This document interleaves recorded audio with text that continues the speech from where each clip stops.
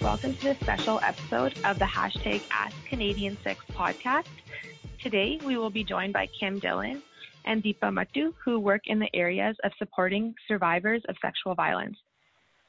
This subject may be triggering for some. Please stop listening if you need to. The Bunch is actively talking about this topic, and we wanted to bring Canadian subject experts to inform these conversations.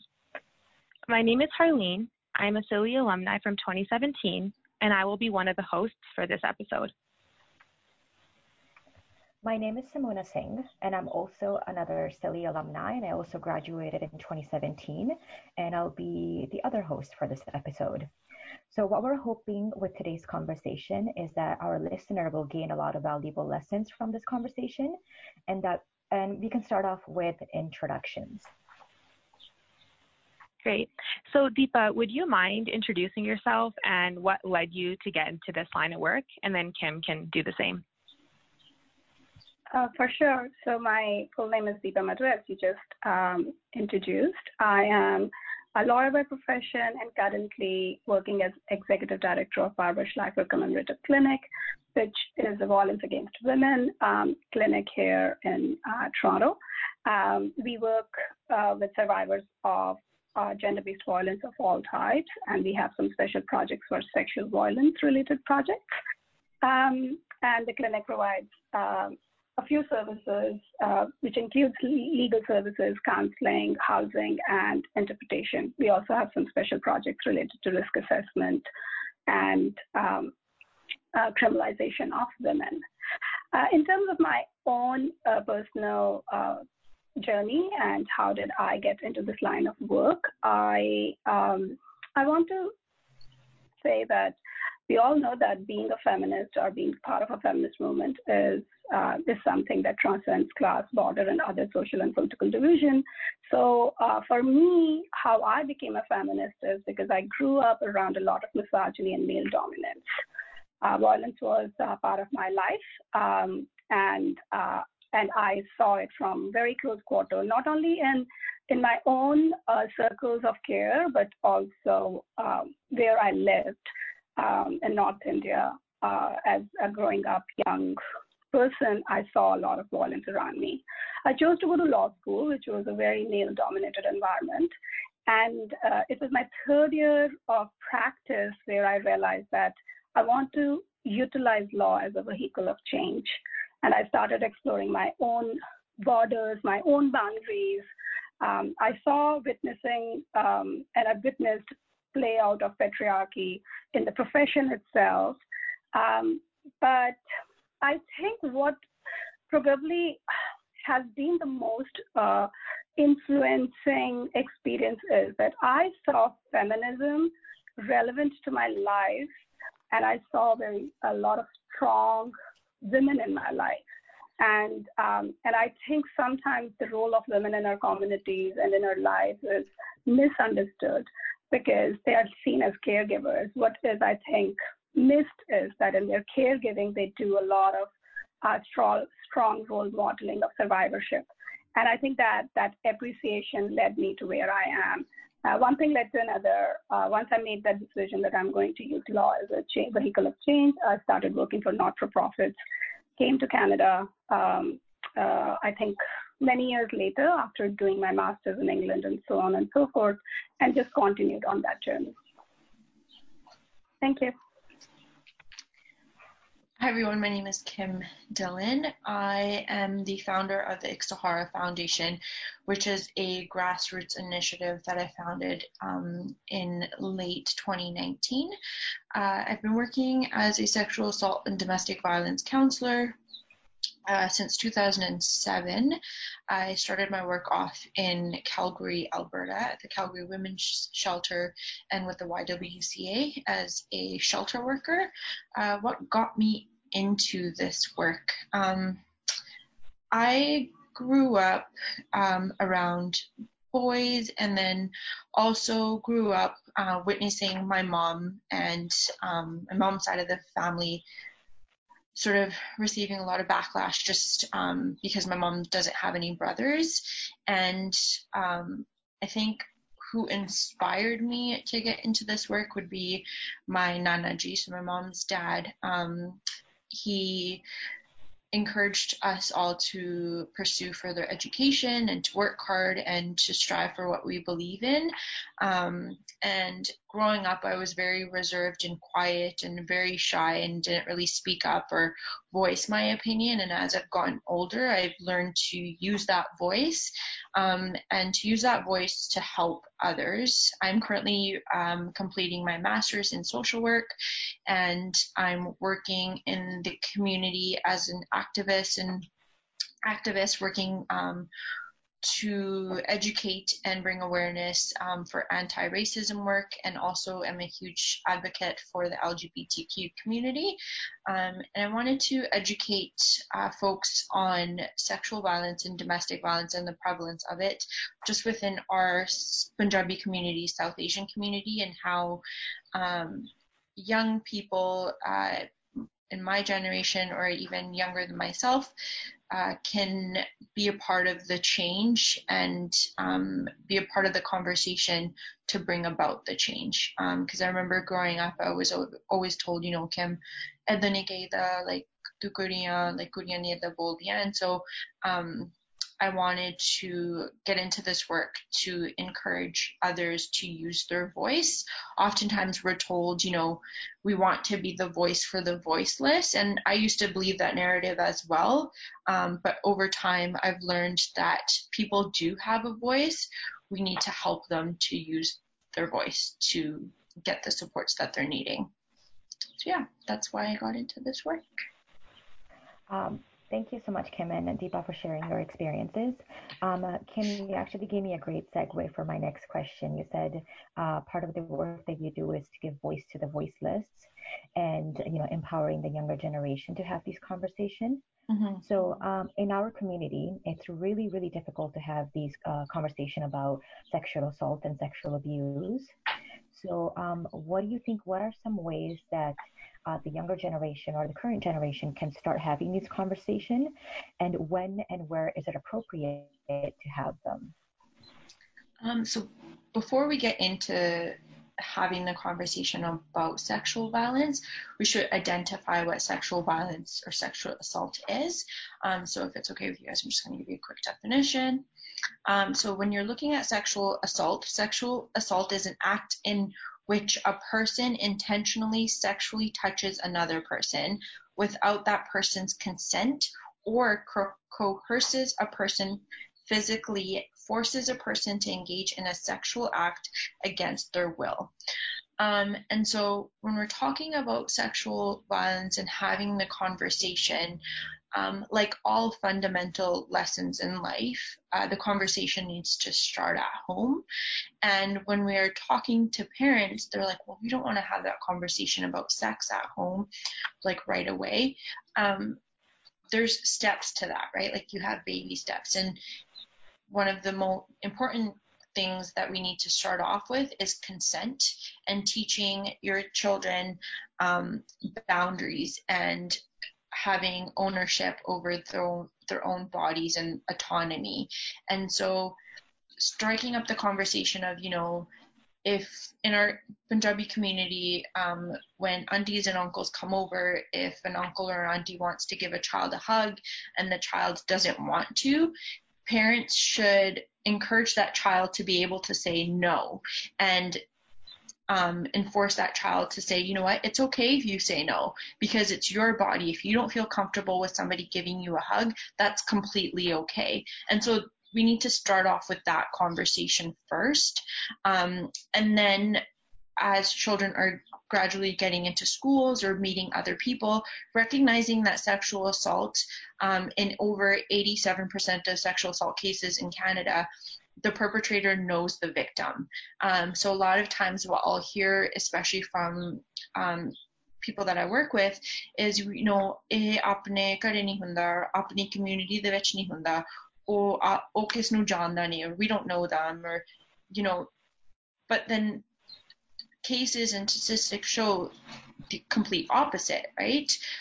Whereas it's a relative or a family friend who's actually engaged in the sexual act and the incident. And so teaching your kids to have boundaries for themselves, what consent looks like, and using language that your kids will understand. And, there's books that are out there for kids when we're talking about biology and talking about body parts, and using the actual words to describe your certain body parts. Because if the child knows, then you know what, this is my breast, and if someone touches me inappropriately here, that's not okay, then the child is able to recognize that's not appropriate behavior.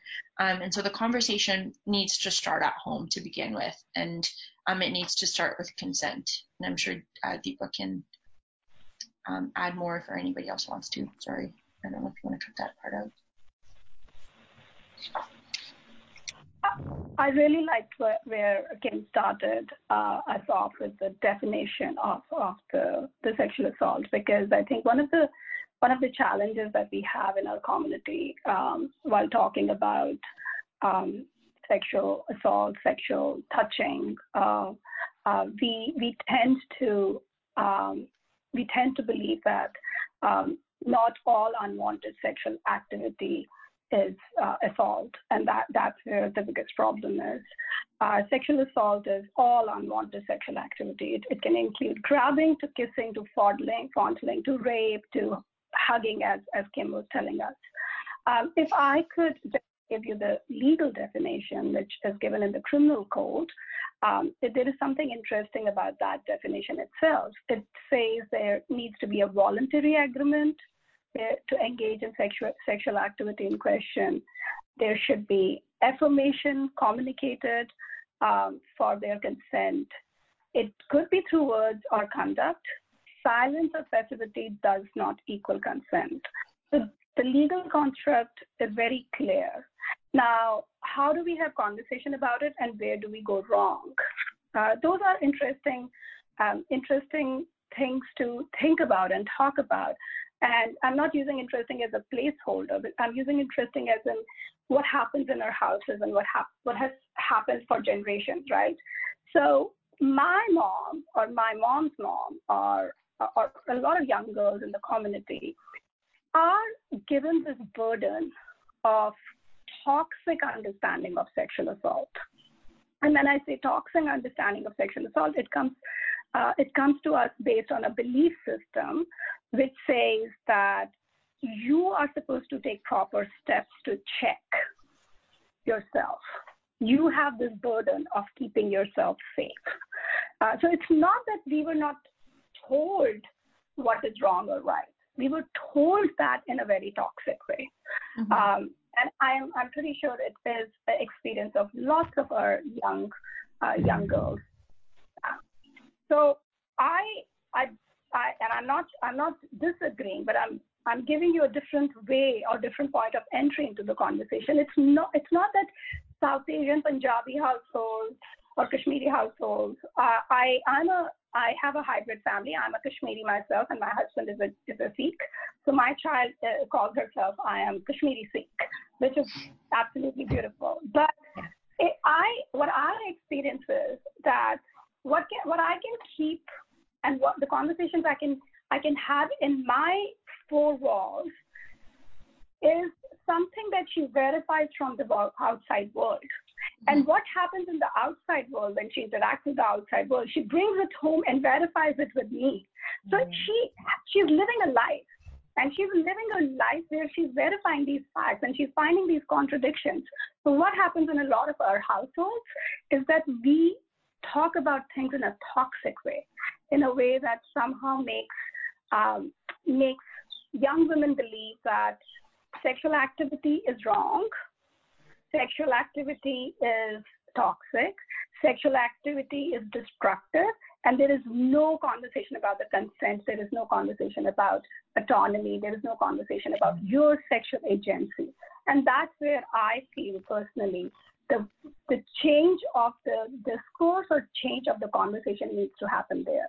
If we start talking about sexuality, sex, and we change the framework, I'm very proud of being a South Asian. I'm very proud of being a Kashmiri and married in a Sikh family. I'm very, very proud of that. So there is a sense of anak in me when it comes to that, right? That we are very good. We are very good. We are very broad-minded as well. I think the problem is that we use a wrong, toxic framework to talk about it. And if we can take care of that, I think we are very responsible people, and we try to keep each other safe, but in a toxic way. That's where my challenge is, and I feel that's where the change needs to happen. And that would be my point of entry and say, can we fix this? And I definitely love the example Kim gave about the books. My child is now a teenager. She's 15-year-old, but I can tell you that's where I started. And to share the joke with you and your audience, she told me later on, I feel you were a little advanced in your teachings with me. Maybe I was, but those books are the exact ones that I use to talk about sex, sexuality, your body image, all of those important issues. And then one of the things, just to add to that, is the conversation needs to happen with both boys and girls. And so when we're having conversations with our girls, it's usually, you shouldn't wear this, or you shouldn't do this, or you shouldn't act a certain way because an uncle will look at you, or, why are you wearing this? Your uncle or your brother's friend is going to come over. Those are conversations that put the blame and the put the blame on the girl, and put the ownership of, if the uncle or the friend was to look at the girl in an inappropriate way, that it would be her fault. We need to have conversations with our boys as well, and to demonstrate having a healthy relationship. How many of us have seen our parents, hold hands, or say I love you, or even give a peck on the cheek to one another? Very seldom. I've witnessed it now as I've gone older, to be my parents being more affectionate in front of one another, but it doesn't happen very often, right? And so when we're not used to witnessing that at home, in our home environment, we see that outside, and then we don't know how to process that. And so teaching and demonstrating what a healthy relationship looks like. And so a lot of parents, what I tell them to do is teach your kids how to have a healthy relationship, because it's proven that when you're older and when you're looking for relationships, you tend to navigate towards relationships that you're used to witnessing at home. And so talking to our boys as well about how to treat themselves and how to treat women in a respectful manner outside the home, right? A lot of times what happens is we'll see men who are respecting their moms and who are respecting their sisters, but when they're out in the community and they're dating women, it's so toxic and they're so abusive to these women, whether it's domestic violence or sexual abuse. Respect isn't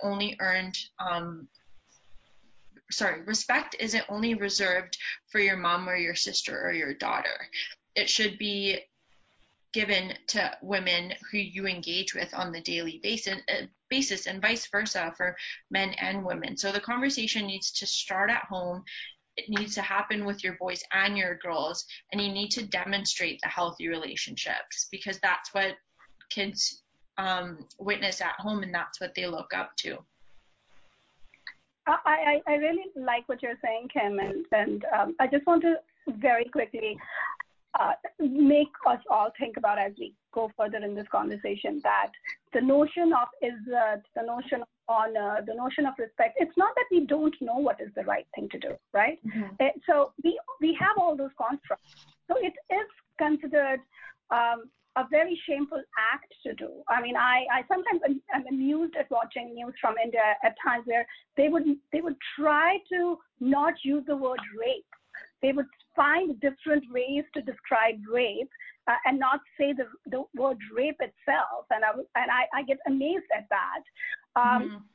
So if we know what is right and wrong, then how come we are not focusing on the right from the notion of the right itself, instead of trying to mask it, instead of trying to,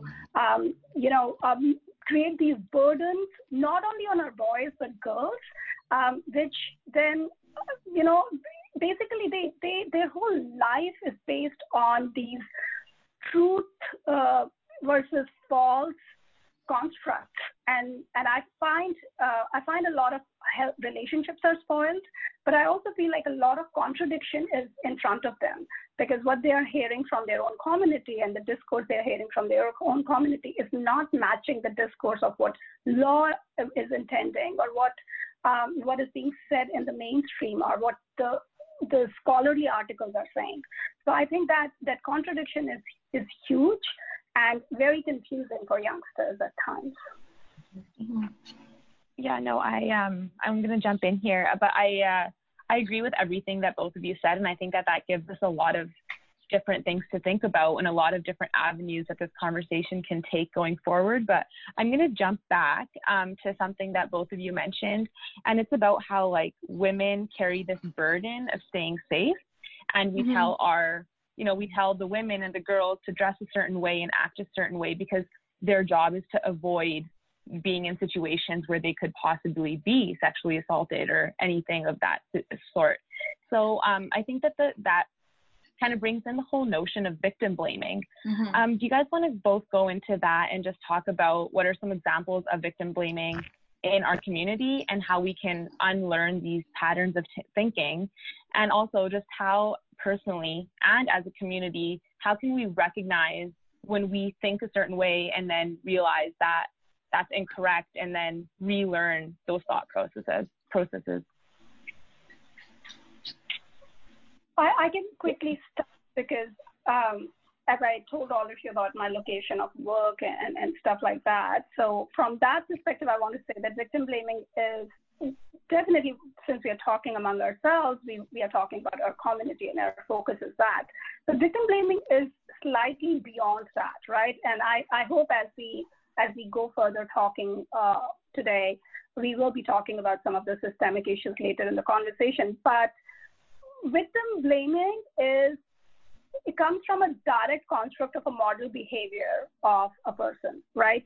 So there is a model behavior which is expected of people. And the minute there is a crime, or at the minute there is an experience of violence, there is a notion that enters into people's mind because of how people are conditioned in our society, in our community, and broadly speaking, beyond our community as well, where there are lots of things which are said, right?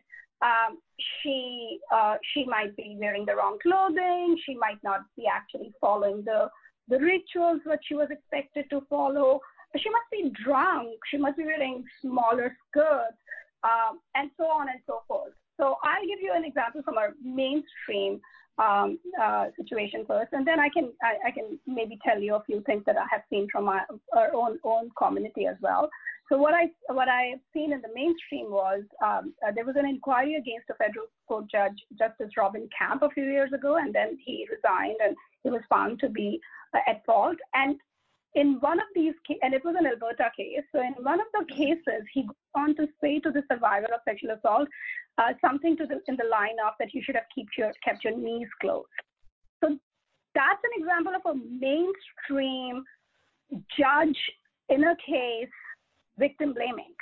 So that's not necessarily coming from, an ethno-specific background. It's coming from a mainstream.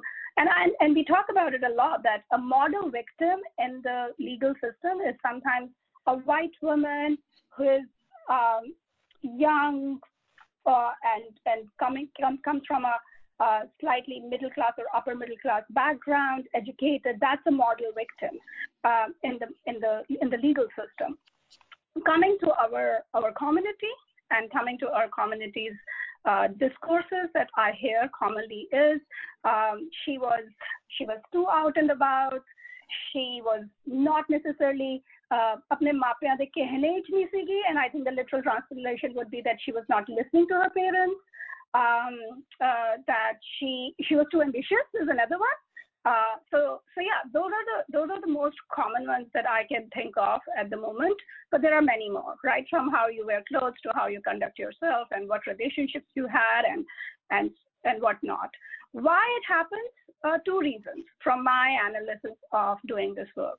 One is that we are all conditioned, we all are biased, we have learned these informations over the years, and when a traumatized situation comes in front of us and we hear about a trauma, we all want to know why it happened, because it helps our brains to calm down, because our brains have now registered it as this happened and it must have happened because of this, because it's not going to happen to me or my loved one, right? So we try to keep ourselves, this is our brain's strategy to keep ourselves safe. So therefore, all those biases and all those pre-existing notions in our brain get activated, and those are easier answers. So that's from the experience of understanding trauma response in the society that I'm telling you why it happens. If I tell you why it happens more in the construct of patriarchy and misogyny, I think because misogyny and patriarchy actually holds the fabric of our society together.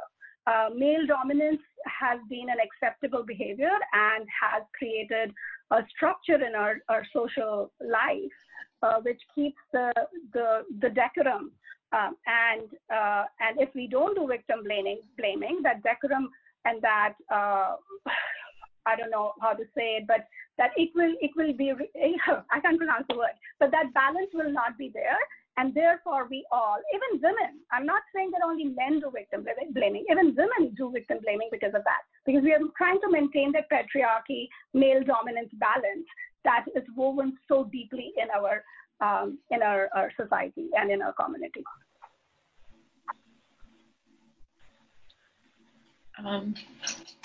Okay, and then so from my perspective on victim blaming, Deepa made a point in terms of the judge who had spoken up and the model victim. And it's absolutely right. The model victim is a Caucasian, white female who was at the wrong place at the wrong time, and she'll most likely receive more supports than a Black Indigenous person of color. And so when we're looking at stats of sexual assault cases, it's 1 in every 3 women will be a victim of sexual violence before the age of 25. Now, if we're looking at people of color, Black women are 6 times more likely to be victims of sexual violence, but they're also most likely to not receive the services and supports that they're needing because of the systemic issues that are in place in organizations and policing and healthcare that create limitations for them to receive these supports. So when we're actually looking at the South Asian community for the purposes of this podcast, Deepa mentioned something in terms of, women dressing a certain way and that blame is put on them. From my experience of working and providing supports to women, and the purpose, and I know that viewers listening in will say, men are also victims of sexual violence, and they are. So I apologize if I'm saying she. I work predominantly with women. I do work with men as well. But again, just back to what I was saying is when I was working in supporting women through the court systems or even at the hospital, I remember I was accompanying a South Asian woman who had been sexually assaulted. An officer came to take a statement from her, and before he was going to take the statement from her, I was speaking to her, and then I went to go speak to him, and his words to me were, well, did you see what she was wearing? She was obviously going there to have sex. That in itself creates a barrier, and who would want to give a police officer a statement when he has that pre-notioned belief on her? He's putting the blame on her, saying, you know what, she was dressed that way, so she must have gone to have sex. So how could he have possibly sexually assaulted her? And so when we're also looking at the cases of sexual assault cases in Canada, there's thousands of cases that go unfounded. And what unfounded means is that it'll be reported to the police, and that's where it stops. Oftentimes, police will take a statement, or sometimes they don't take a statement because the victim doesn't feel comfortable speaking to the officer. And so imagine a person who's been brutally sexually assaulted is now feeling like they're the person who is being interrogated and who is being treated as if they've done something wrong. And so when we're looking at sexual assault and victim blaming, a lot of times we put that blame on the person who's been sexually assaulted. We ask questions like, what happened? Where did it happen? What were you doing? That's the big question that I always hear is, what was she doing, or what was he doing when this happened? And then just the belief of, oh, it can't happen in our community, or she's lying. I had somebody actually send me inappropriate messages over social media in the summertime. And I had reached out to mutual contacts saying, hey, do you know this person? He's sending me inappropriate messages. Like, does he realize what I do for work? And the person I had contacted immediately said to me, oh, no, he's a family man. He would never do something like that. And I'm looking at these messages on the screen thinking, you know what, like, I am somebody who is able to speak up and defend myself. And then you have a young vulnerable girl who's a teenager and is opening up her social media account and getting these explicit messages, and she goes and tells somebody, that person is going to say to her, well, what were you doing?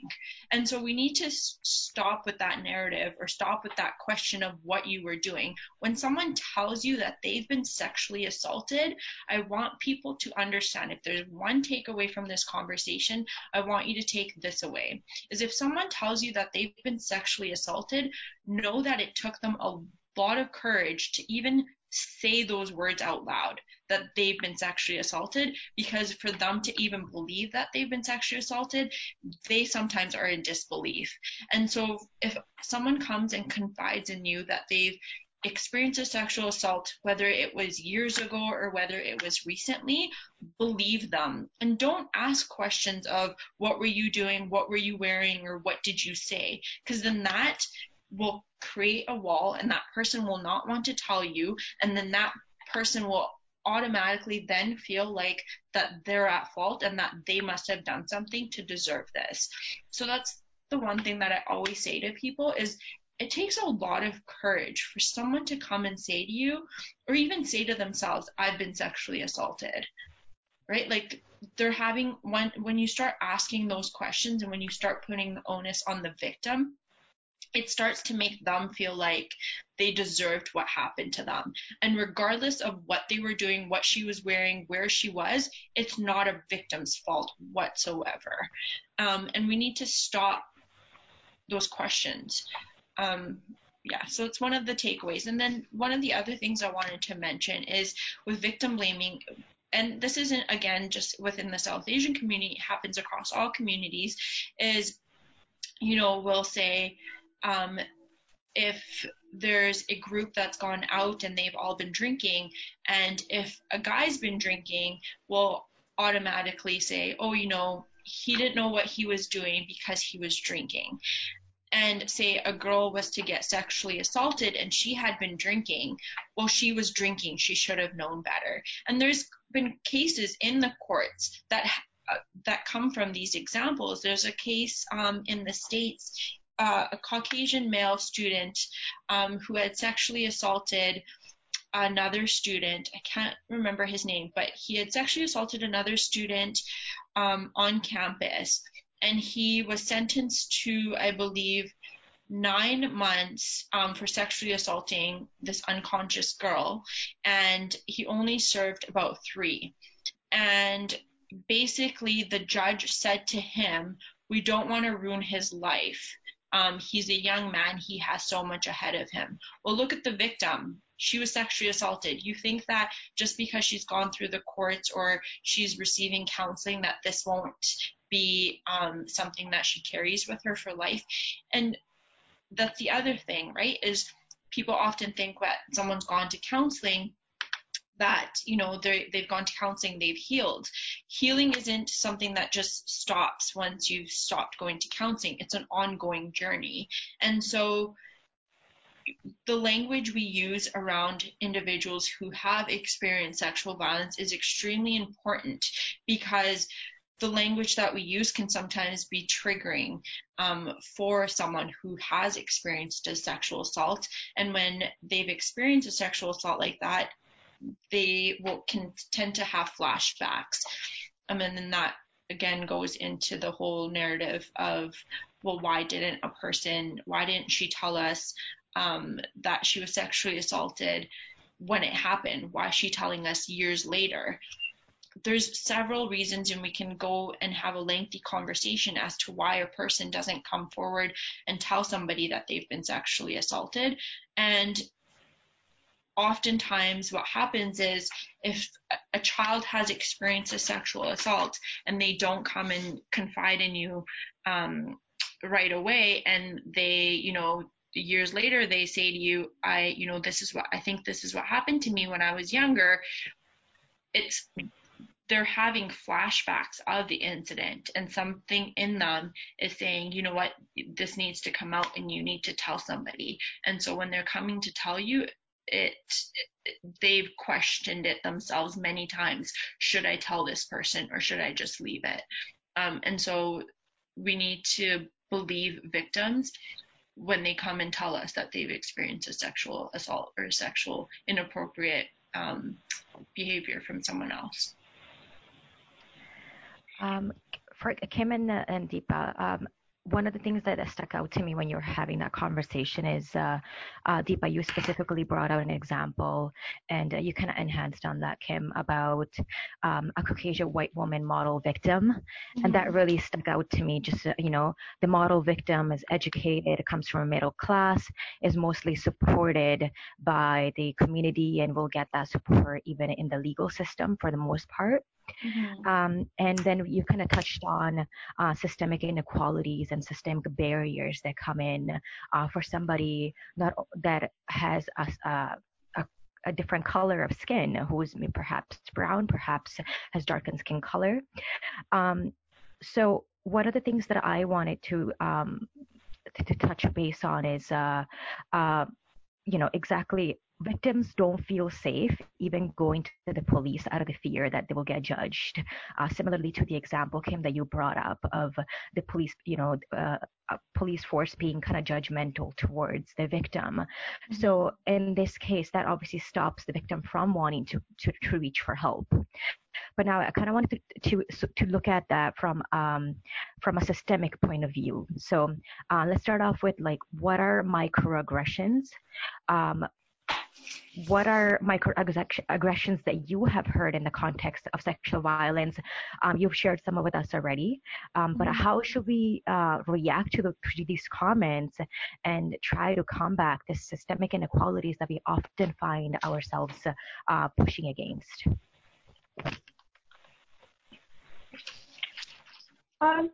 See, from the systemic point of view, this is every time I am sitting in a room like this, where I have my fellow sisters chilling in the brown skin at this point, and talking to people, it's interesting, because what we are facing within our community is definitely violence, and definitely we are part of a bigger system and struggle. But what happens when we talk about violence in our communities, there is a tendency for the mainstream to homogenize, and there is a tendency for mainstream to look at it as, oh, this must be a problem in your community, right? Because you are acting as a spokesperson in the moment about what is happening in my community. So some of the examples, for example, that we are sharing right now can be looked at, oh, this is so, we suddenly become this, there's a sense of, oh, this is your problem and my backyard is so cleaner than yours. When the reality is, like if you look at the Canadian stats, young Canadians are more likely to experience sexual assault as compared to the older Canadians. And Canadians between the age of 15 to 24 are 18 times higher than that of Canadians within the age group of 55 and older. So that's a Canadian stat. It's not a stats from a South Asian community. The Black, Indigenous, people of color experience 3 times more chances of experiencing sexual assault as compared to others is another stat. Girls are 4 times more likely than boys to be sexually abused within their family context is another stat. So these are all Canadian stats. They're not from a specific community. So the construct of what happens in an intersectional situation for a woman who is from, say, the IBOC or Punjabi community is there are other things that are happening in her life, right? Like, so it's not necessarily just that she's a person of color. So the notion of intersectionality and the construct given to us by Professor Crenshaw, who is a Black feminist lawyer from US, gives a very interesting example. It talks about that when an accident happens on a roundabout where the cars are coming from all different sides, it's hard to know which driver was at the mistake first, right? So think about this.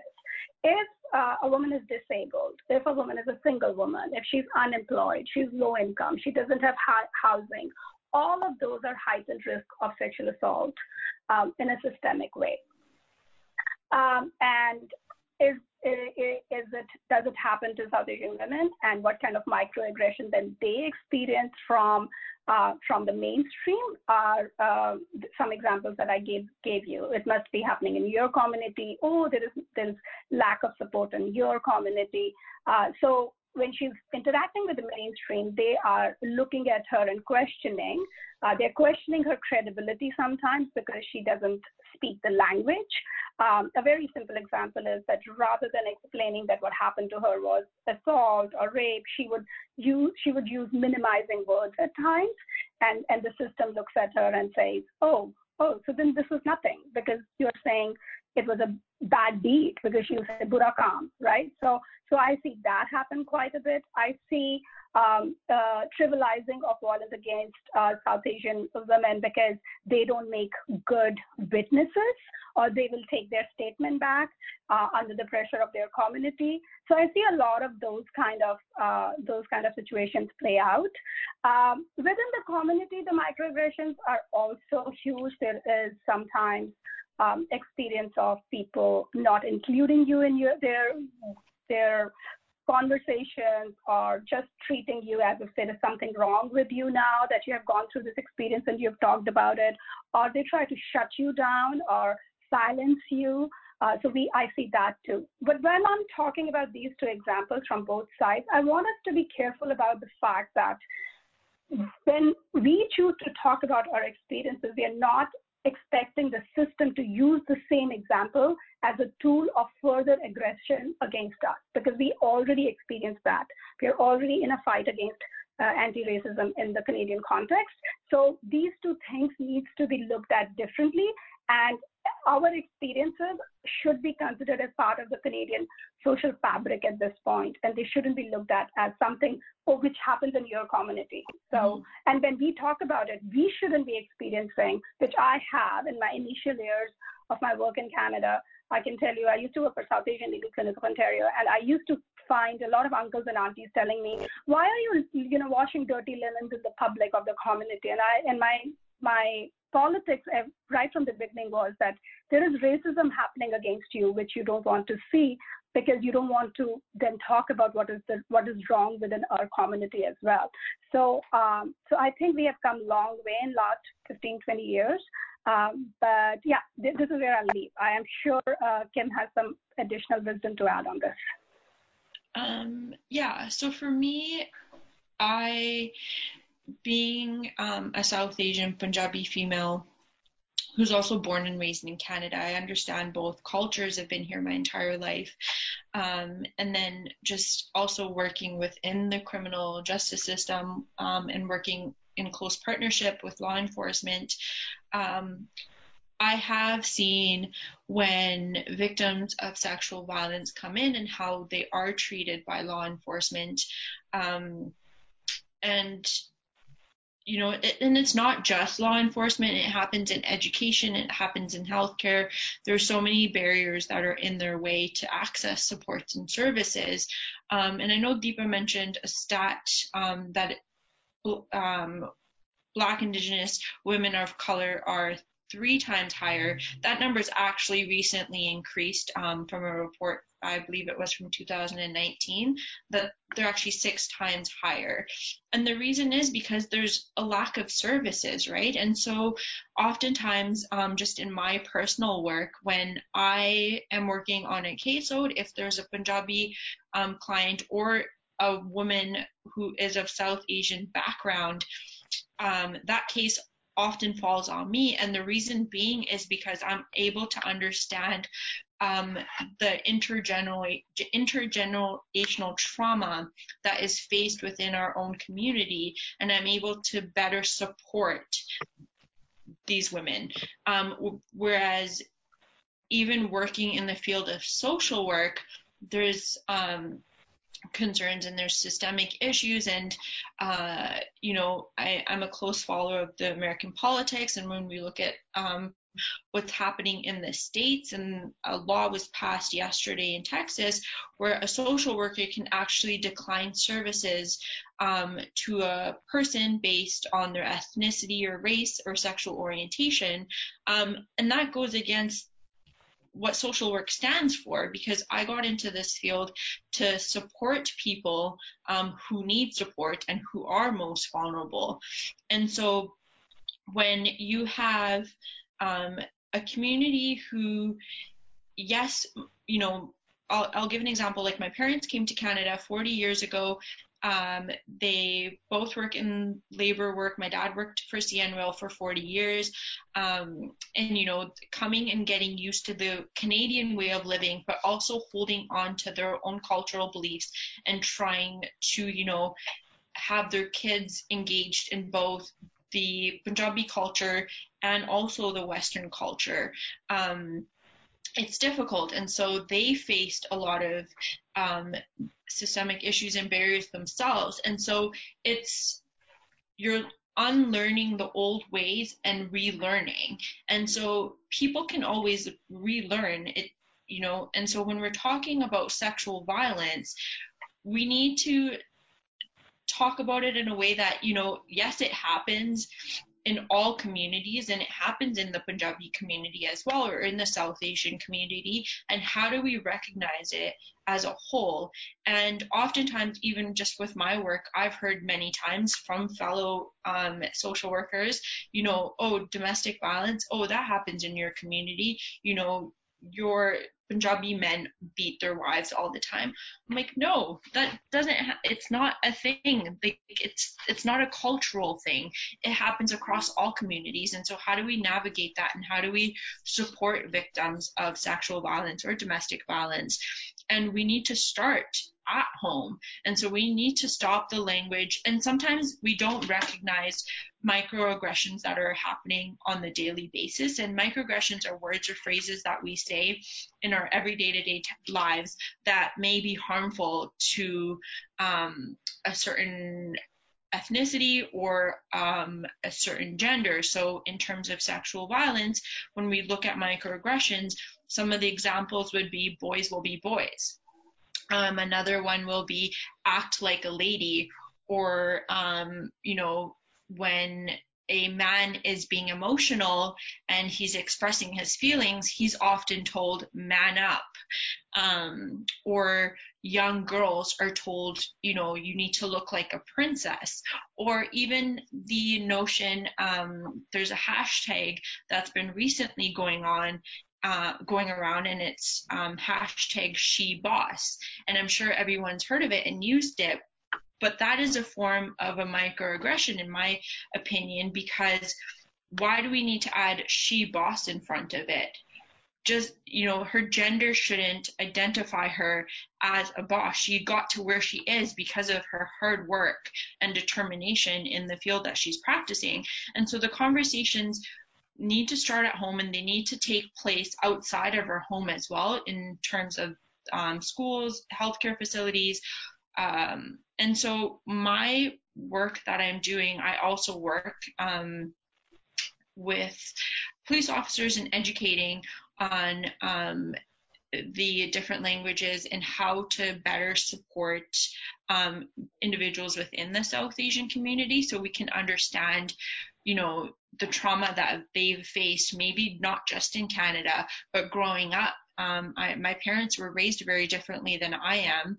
And so sometimes I have to even step back and say, you know what, okay, this is how I view the world, but perhaps mom or dad, they were raised differently, and this is how they view the world. And they're evolving and learning right alongside myself. And so when we're talking about sexual violence, we need to have those difficult conversations.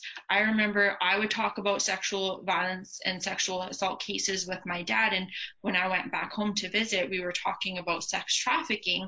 And my mom walked in and she's like, Kim, and my dad was so intrigued and wanted to learn. And, he went back and had that conversation with his best friend on what human trafficking looks like and how they can help young girls or young boys and to prevent it from happening within our own community. And so to be able to be comfortable to have those conversations. And if you need support, or if you need to speak to somebody about how to start those conversations, there's individuals who work in the community like Deepa or myself, or others, or even there's books, there's podcasts that you can listen to on how to better support individuals who are victims of sexual violence. That was great. Thank you so much, Deepa and Kim, for discussing these topics, because I think it's very difficult to even identify microaggressions. Like, one thing that Kim had mentioned, a little, I think the last question, just about how when someone comes forward and says that they have been the victim of sexual assault, we always ask, what was she doing? Or, maybe she's lying. But the moment, if it's the guy is the perpetrator, then we say, oh no, he's a family man. So that's not something that, he could possibly even do. And so when I was an undergrad, I actually did research just about women in leadership. And one thing that really stuck out to me, and I've carried it with me since, is that there's research studies that show that we just across the board, regardless of race and where you're from and everything, we see men as trustworthy and we don't see women as trustworthy. So that's something that every single time I have a certain thought, I always pause to think about that, and I'll be am I doubting what this person is saying to me just because she is a woman, or am I trusting this because it's this person is a man? So that's something that really stuck with me, and I think it kind of ties into this conversation. And it's just interesting to see that that's something that has been across the board in different conversations, even in women that are trying to work their way up at work versus even in the sexual assault context, just that trust that we have in men. But I kind of wanted to jump into this question because I personally just think it's very important to touch on, and I think both of you can speak to it. And it's this whole idea of not believing survivors until there's criminal charges. And we should, this whole notion of we should treat the perpetrator as innocent until proven guilty. What do you, what are your thoughts about this? And what do you think what are the issues surrounding this whole notion for survivors and to the community as a whole? So the belief that, we should, and I know Deepa can speak in terms of the criminal, the law piece of it, but just as an advocate for victims of sexual violence,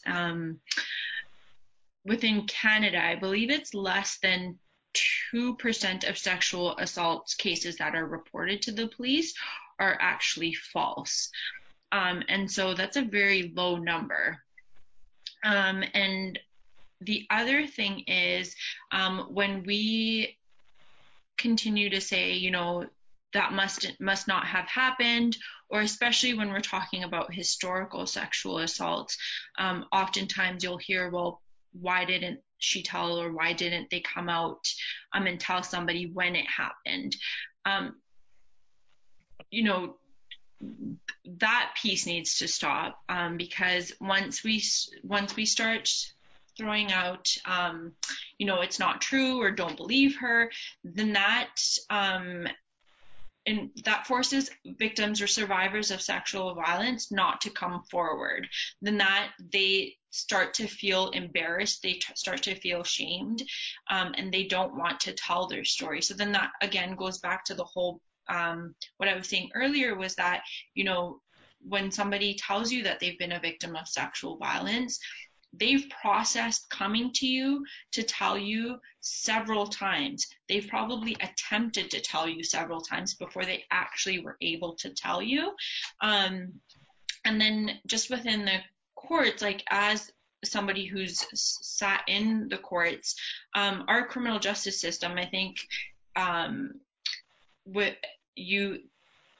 in order to get a conviction, and I believe Deepa can speak on this more, but in order to get a conviction, there has to be without reasonable doubt that the incident occurred. And oftentimes what happens, specifically with South Asian, Punjabi cases, or just in general, the victim, when she's put on the stand to speak about the incident that's happened, language becomes a barrier, especially if she does not speak English, and you'll have a translator there, and I've sat in the courtroom and I've witnessed you know, a victim giving her statement, and then the translator translating it, and I've had to like tap the Crown prosecutor and say, you know, that wasn't translated correctly, because the language could be translated, the sentence, when you speak from English to Punjabi, when we're translating it, it could change the whole context of what we're trying to say. And so oftentimes, again, I think Deepa pointed this out, is that they're not seen as credible witnesses when they're giving a testimony in court. So a lot of times that could be the reason why there's no criminal charges. But I say this to my clients all the time, that even if there's not a criminal charge, or even if you don't tell the police, that doesn't mean that the incident didn't happen. We need to start believing people when they tell us that they've been victims of sexual violence. And one of the other things that we need to actually stop doing is that if someone tells you that they've been sexually assaulted, and especially if it's somebody that's an adult, if it's a child, it's different, then you need to report it. But if an adult comes to you and they tell you that they've been sexually assaulted and they don't want to report it to the police, don't force them to. Reporting to the police and going through the court process is traumatizing. They've endured a horrific sexual assault, and then you're telling them that the only way you're going to believe them, or the only way that you know, the assault happened, or there's belief in their story, is if there's a conviction or a court proceeding. If you look at, there's 3 sisters who shared their story, and they were sexually assaulted as children, the Pooney sisters. They actually went through the whole court process, and they have a documentary out called Because We Are Girls. And the accused was convicted on a number of charges, and there was a number that he wasn't convicted on. But the charges that he was convicted on, he appealed the decision, and then I believe those charges were stayed. And so what happened was the Pooney sisters had to you know, held out a petition to get people to, you know, speak to the Crown prosecutors to appeal the accused decision. So not only were they sexually assaulted as children, now as adults, they reported it, they've gone through the court process, the guy was convicted, and then he appealed the court's decision based on saying he didn't understand English or some sort of story, and now then they had to file another appeal to the court, and that appeal's been approved, and so now they're most likely going to have to go through the whole court process again. So when we're saying to victims that, you know, you need to tell the police or you need to tell the courts, it can be re-traumatizing, and a lot of people don't want to go through that trauma again. That's just my take. It's an interest in, sorry, I always use interesting. A colleague of mine says that I use it as a placeholder, so I'll start again. It's an important question, right? Because we know that we all witnessed in 2017 when Me Too hashtag kind of resurfaced itself. So in 2006, Tarana Burke had coined the phrase Me Too as a means to let survivors of sexual assault, particularly women of girls of color and Black women, know that they are not alone, and that there are lots of us, and there is hope and support and inspiration in telling each other and supporting each other, and saying that it has happened to me too. And the whole notion behind that hashtag movement that we all saw, you know, unfold in front of us was exactly coming out of that, the challenge of the legal system. And the challenge of the legal system is that majority of the sexual assault cases do not progress through the legal system of any kind, let alone criminal justice system, right?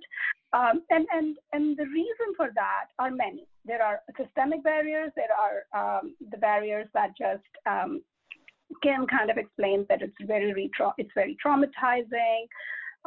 You are completely frozen at times after the experience, and you don't want to do anything about it. You just want to forget it as a bad dream, and you have a life, right? So you have experienced a trauma where in the moment your complete autonomy and agency is stolen away from you, and you're stripped of your agency, and then the expectation is now you will talk to these 1,500 people in your life, right from your doctor to a social worker to a lawyer to a police officer, and then not only that, you will file a case, and after that, a police officer or the Crown will go ahead with the case if it goes forward. Like, that's another big piece, which I think some people don't seem to know, or because the process is so layered and complex and convoluted that sometimes you don't understand that just going to the cops, many won't go to the cops, and B, even if you go to the cops, it doesn't necessarily mean that the case will proceed, and C, you have judges in the system, as we discussed earlier, who don't want to spoil a boy's career, and all of those things. But when we are examining this issue, and we know the challenge of the system, and we know a lot of people will not proceed, it automatically, it's a game of elimination, basically, right? In the stats world. So over 50% will not go to the cops ever. They will maybe speak to their close friends or family, and then out of those 50%, only a very small percentage will go further in front of a court. Out of that very small percentage will actually get convicted, and all of this has a perpetual cycle of systemic challenge for survivors, right? Because there is a big percentage of people who are silenced, who are not talking about it for the right reasons, for needed, suited to themselves. And I work from a trauma-informed client-centric perspective. So I, in my practice, or my clinic in the practice, would never tell a survivor, you should talk to the cops, because we will work from the framework that here here are all the options you have, and if you feel ready, you should talk to the cops, because we know that there are challenges that are going to come her way. Now, that's one aspect of this conversation, and we all kind of understand it, and we know that that there are other challenges as well, and which we have briefly touched upon, but I think maybe it is important to kind of give ourselves a reminder. So in most of the sexual assault cases, the perpetrator of this assault is usually someone you know from the close quarters. So they could be your acquaintances, your family members. In very limited cases, they are actually complete strangers to you. So they might be working with you, they might be your family members, someone from your social gathering that you interact with. So that's something that is really important to know, because that is a barrier that we don't talk about enough.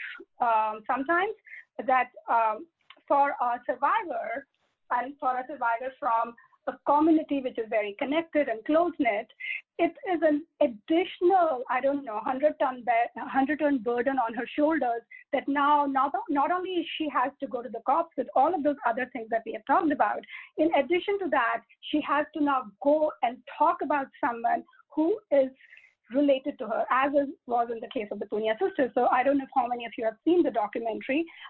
It's a really well-made documentary. I think everyone should watch it. I was fortunate to be at one of the release in Toronto and be on the panel with two of the sisters. And I can tell you there was no single person in that room who was not crying, and most of the people in the room were South Asians, because so many of us could see ourselves in that documentary and see the experiences that people go through within the household framework and household structures, where an uncle or a cousin or so those stories are even harder to tell, even harder to come out with. Now, because we were talking about the systemic issues before, I want to talk about something slightly different but definitely related. Going through the criminal justice system does not make the case to be true or not true. The case is there. The justice system has a very high standard of test, which is beyond reasonable doubt. I think anyone who's not a lawyer definitely understands this concept really well, because of how many times it is utilized in our criminal dramas and movies. But for a very simple understanding of it, the beyond reasonable doubt test means that the judge or the jury making decision is going to say that if the defense is able to present even an iota or a drop or a sliver of a doubt in her mind about this situation, or this incident of rape or assault, whether it happened or not, even that sliver of a doubt is good enough for us to let go this person. So that test in itself is a very, very high standard test. And what does survivor have in the room when she is going through that trial in front of the judge or jury? What does she have? She has the Crown actually presenting her case. She doesn't have a lawyer. She is not necessarily a party to the case, because she is just a witness in the case. The case is between this Canada, the state, versus this person, the defendant. The defendant, on the other hand, has a lot of rights, including the full disclosure of her statement, what she said. Sometimes they will bring an extra application for getting an extra record of hers, her counseling record, her record from past history. There are a lot of good laws that have come out of the Supreme Court of Canada and our legislation bodies to prevent some of the character assassination of the survivors, but that still happens in the court system. So that is a point that people need to understand, that a conviction or a non-conviction doesn't really mean that whether the incident happened or not. It means nothing. If you ask me as a lawyer, does it mean something to you? It means nothing to me, because to me, a case, if someone would have, gone free, even in spite of committing the crime, if their lawyer was able to present that doubt in the mind of the decision maker. So, does conviction, on the other hand, help? Yes, it helps. It helps on that journey of healing that Kim was talking about. That journey of healing is very long. It's a lifetime of work. And you don't necessarily heal. It's not an accident that you will get over. It is a situation that will, it becomes your second skin. You live with it. You learn to live with it, and it gets better with time. But it doesn't necessarily go away. Now, talking about all of this stuff, there is a third dimension to it. I'm sorry, I'm talking a lot because that third dimension is kind of important for us to know and kind of talk about, because South Asian men or Black men are the experiences of indigenous men when they are the perpetrators or when they are alleged to have done the crime. Their experience of the criminal justice system is different as compared to the Caucasian people or white men. Again, the class and the culture, class and their background, whether they're rural or urban, all of that plays a huge role.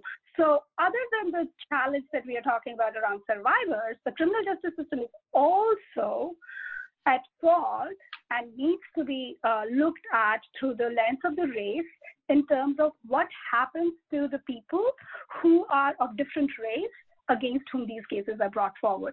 So that's something which needs to be looked at also through a lens of critique, because what I can tell you is that the systemic review of our criminal justice system will tell you that Black men and brown men are more likely to get jail time. They are more likely to be considered having committed the crime. They are more likely to be behind the bars. On the other hand, what Kim said is also absolutely on point, that brown and Black women and indigenous women are considered to be not credible if they don't speak the language. That definitely is a huge challenge and adds to their credibility and suggestibility. I'm actually going to be arguing a case not very long from now in Supreme Court around immigration status and disability, because that is another intersectionality that we haven't discussed too much today. But having a precarious immigration status or being non-status and disabled and all of those other barriers also adds another complexity when you are in front of a court as a witness. So the reason I'm giving you this third dimension is to just think about the criminal justice system and its sanctity next time you think about a survivor and think about whether it happened or not. Because if she's saying it happened, I can tell you it happened. Yeah. And the other thing is, like, a lot of times, because Deepi brought up immigration, a lot of times people don't come forward and testify, or even they don't come forward and tell anyone that they've been a victim of sexual violence because of the fear of deportation, right? People will come to Canada as immigrants and they may not know our laws. And so when they're a victim of sexual violence or a crime or domestic violence, oftentimes the threat of deportation is what they fear. So to even tell a family member that they've experienced a sexual act is not even in the back of their mind, because they fear, you know what, like, I'm in Canada, and so do I really want to go back to India or wherever they're from? And so that also plays a factor in not coming forward and not telling anyone what you've experienced. And then the other thing that I constantly hear is I want to drop the charges. And so when we're looking at domestic violence, sexual violence, again, Deepa made the point that the Crown prosecutor is not the victim's lawyer. It's a government-appointed prosecutor. And once the report has been given from the police to the Crown, it's out of even the police's hands, right? And so when we're telling women or folks, you know, drop the charges, you can just drop them, they really can't. And so it's really important to understand the current, like, the justice system and how it works. And, you know, again, I mentioned this earlier, that over 87% of sexual assault cases, the perpetrator knows the victim. It's either a family member, a friend, acquaintance, a coworker, somebody who you see on the regular basis. It could be at the Gurdwara, a church. You know, I've worked with girls who come to Canada as students and they're living in a family home, and they've been sexually assaulted by the relative that they're staying with, or if they're working somewhere, they're sexually assaulted by their employer, and they're fearful of coming forward because, again, the threat of deportation, like if you tell anyone I'm going to deport you or I'm going to shame you in a way that you won't ever be able to show your face again. Okay. So much, Deepa and Kim. Just a quick reminder, though, before we move forward, we have about 2 questions left, Sure. And then we have about 20 minutes, so we'll just lead into the next question now. Okay. Deepa, one of the things that you had mentioned was the Me Too movement, and I think with a lot of stories of victims were coming out and sharing their stories to sort of claim their power back, and retelling those stories. And we've talked about like the documentary Because We Are Girls. I think another great point that you touched on was the whole piece of gaslighting for victims when they go into the legal system, and just the whole intersectionality piece, which I think is very, very important because we see it day in and day out all the time, even today. Speaking of stories, though, we, being in the South Asian community, you are exposed to stories that are also taking place in India, and we hear them here today. And there's a lot of stories of sexual assault and rape, and that are also coming out of India. So we thought it was very important to address this topic specifically. So the rape culture in India. So why do you think sexual violence is so prevalent in India? And does that mentality carry over to Canada at all for people that are moving and immigrating from India to Canada? So we'll start off with Deepa. It's a tricky question, right? Because I know that India is right now, not right now, I think for the last few years has been under the scrutiny by the international media. I think since the case of Nirbhaya, whose name later was disclosed by her family, Jyoti, the bus case. I think the media in India, the media in internationally does look at what is happening in India in terms of the sexual assault and sexual violence very carefully, and those stories are there is a lot of interest in those stories, and those stories are taken up really well. Saying that, I work with a lot of instruments of United Nations. The clinic I work at has ECOSOC membership, so by virtue of that, I get to see a lot of work that is happening all across the globe, and in India in particular, I can tell you, and obviously we all take more interest in India because we have some roots there. There is a lot of work happening on the ground there as well. Their sexual assault law was reformed after Nirbhaya's case, and there is a lot of dynamic and very, very important work, dynamic leaders and important work that they are doing on the ground. Do we carry it here is an interesting question, because migration is a time capsule process, right? So every person who comes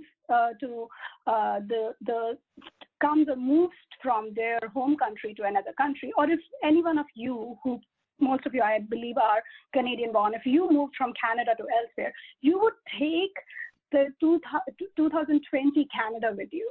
So people who come from India, they're bringing the current India with them. It's not that they are bringing a 1960s India with them or a 1970s India. People who came in 60s brought a 60s India with them. So I came in 2000, and I came in early 2000. So I left India in 2000, and that's the India that I brought with me. So it's not, so I think saying that people who are coming to India right now, they're bringing that India with them. And the discourse there is no different than discourse here. They also had their own Me Too movement. They also have a very vociferous voice talking about misogyny, talking about patriarchy.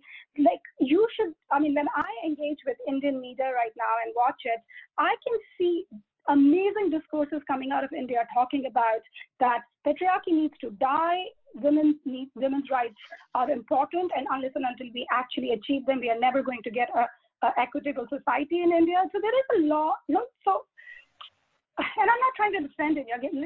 Bear with me when I'm saying all this, because I also believe that India is a construct. We are a lot of different cultures, a lot of different languages put together, jumbled together, stamped by our colonizers at India, and we became India, right? So India is not one thing. A news coming from Bihar and a news coming from Punjab is very diverse. A news coming from South India and Kashmir is very diverse as well. There's a lot of diversity within the construct of India as well. But what I'm trying to say is that international media has a tendency, especially the American international media, I would say, has a strong tendency of somehow always saying, we are so neat and clean, and look at those poor little South Asians, right? So I think that is the discourse that I have problem with. But people who come to Canada, they definitely bring their values with them, which sometimes can be problematic. But saying that, I don't think in the most rigorous society ever, and in the most in a society where the values are most rigorous and very silencing, anyone has ever said that raping was fine or sexual assault is fine, right? So everyone coming knows it's wrong. Whether they condone it, whether they still will be silenced and be silenced by standards, whether they would exploit each other, that's a completely different problem. That's a problem of a behavior issue. That is a problem of how people utilize their power and exploit each other. That's not India problem, right? So I hope I'm making sense here, because I find the international take on developing countries or upcoming countries sometimes highly problematic, because they want to keep themselves like we are pristine clean and our backyard is so clean, as the example that I gave you earlier. Yeah, that's my initial reaction. I can maybe add something later.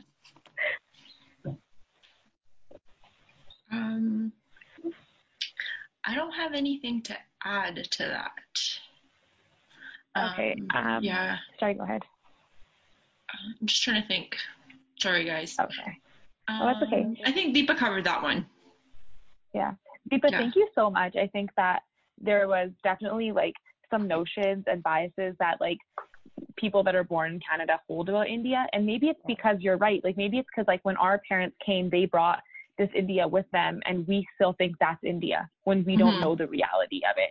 Right. So I think it's so important to realize that these movements are having everywhere. These movements are happening all across the world in different nations, and everyone is moving forward. Yeah. I'm a huge advocate. Thank you so much for that.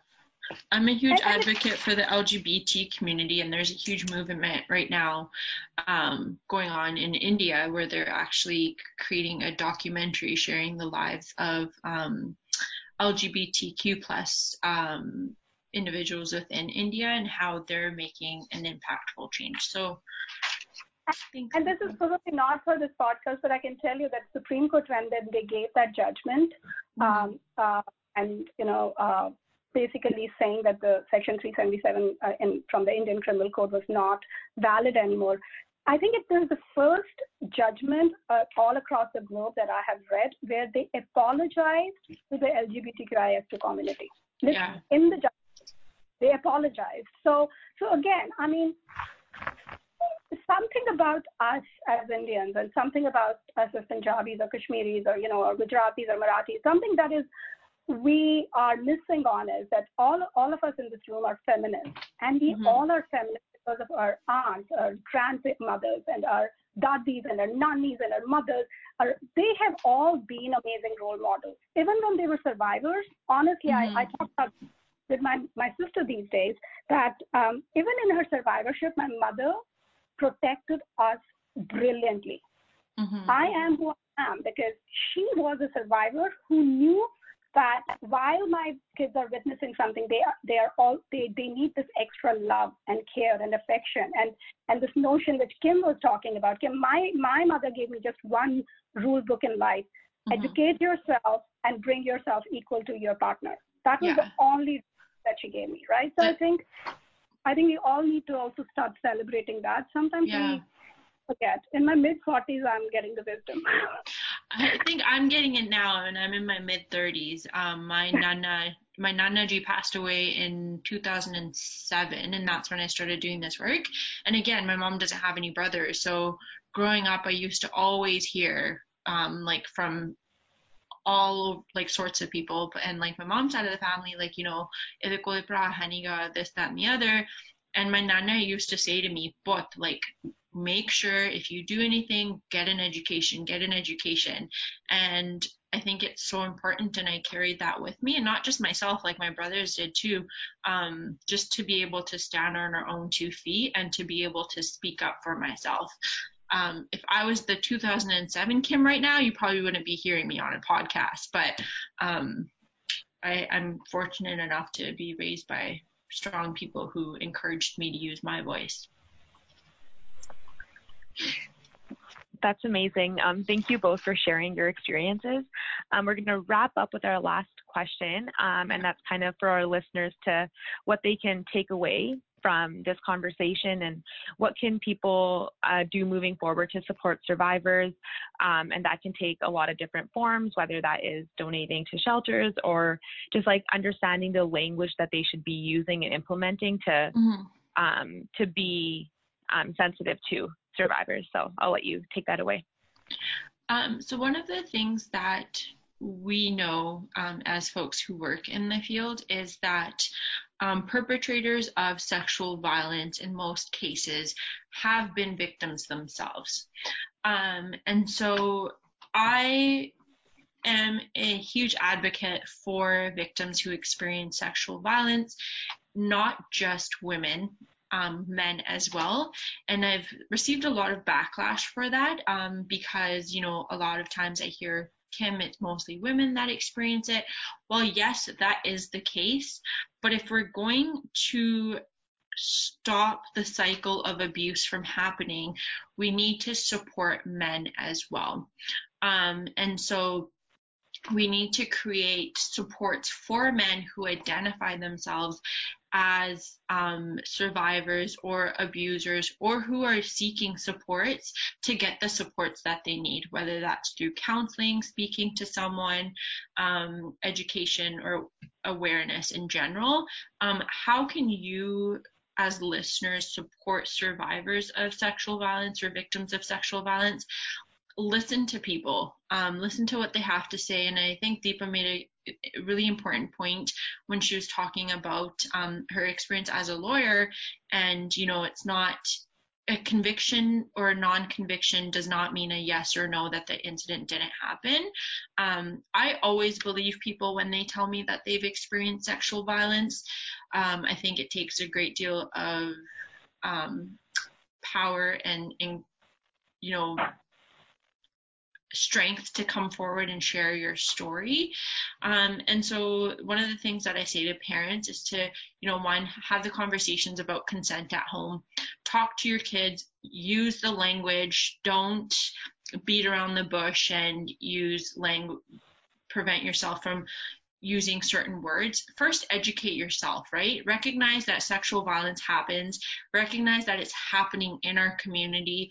Recognize that, you know, in most cases, it's somebody that you know.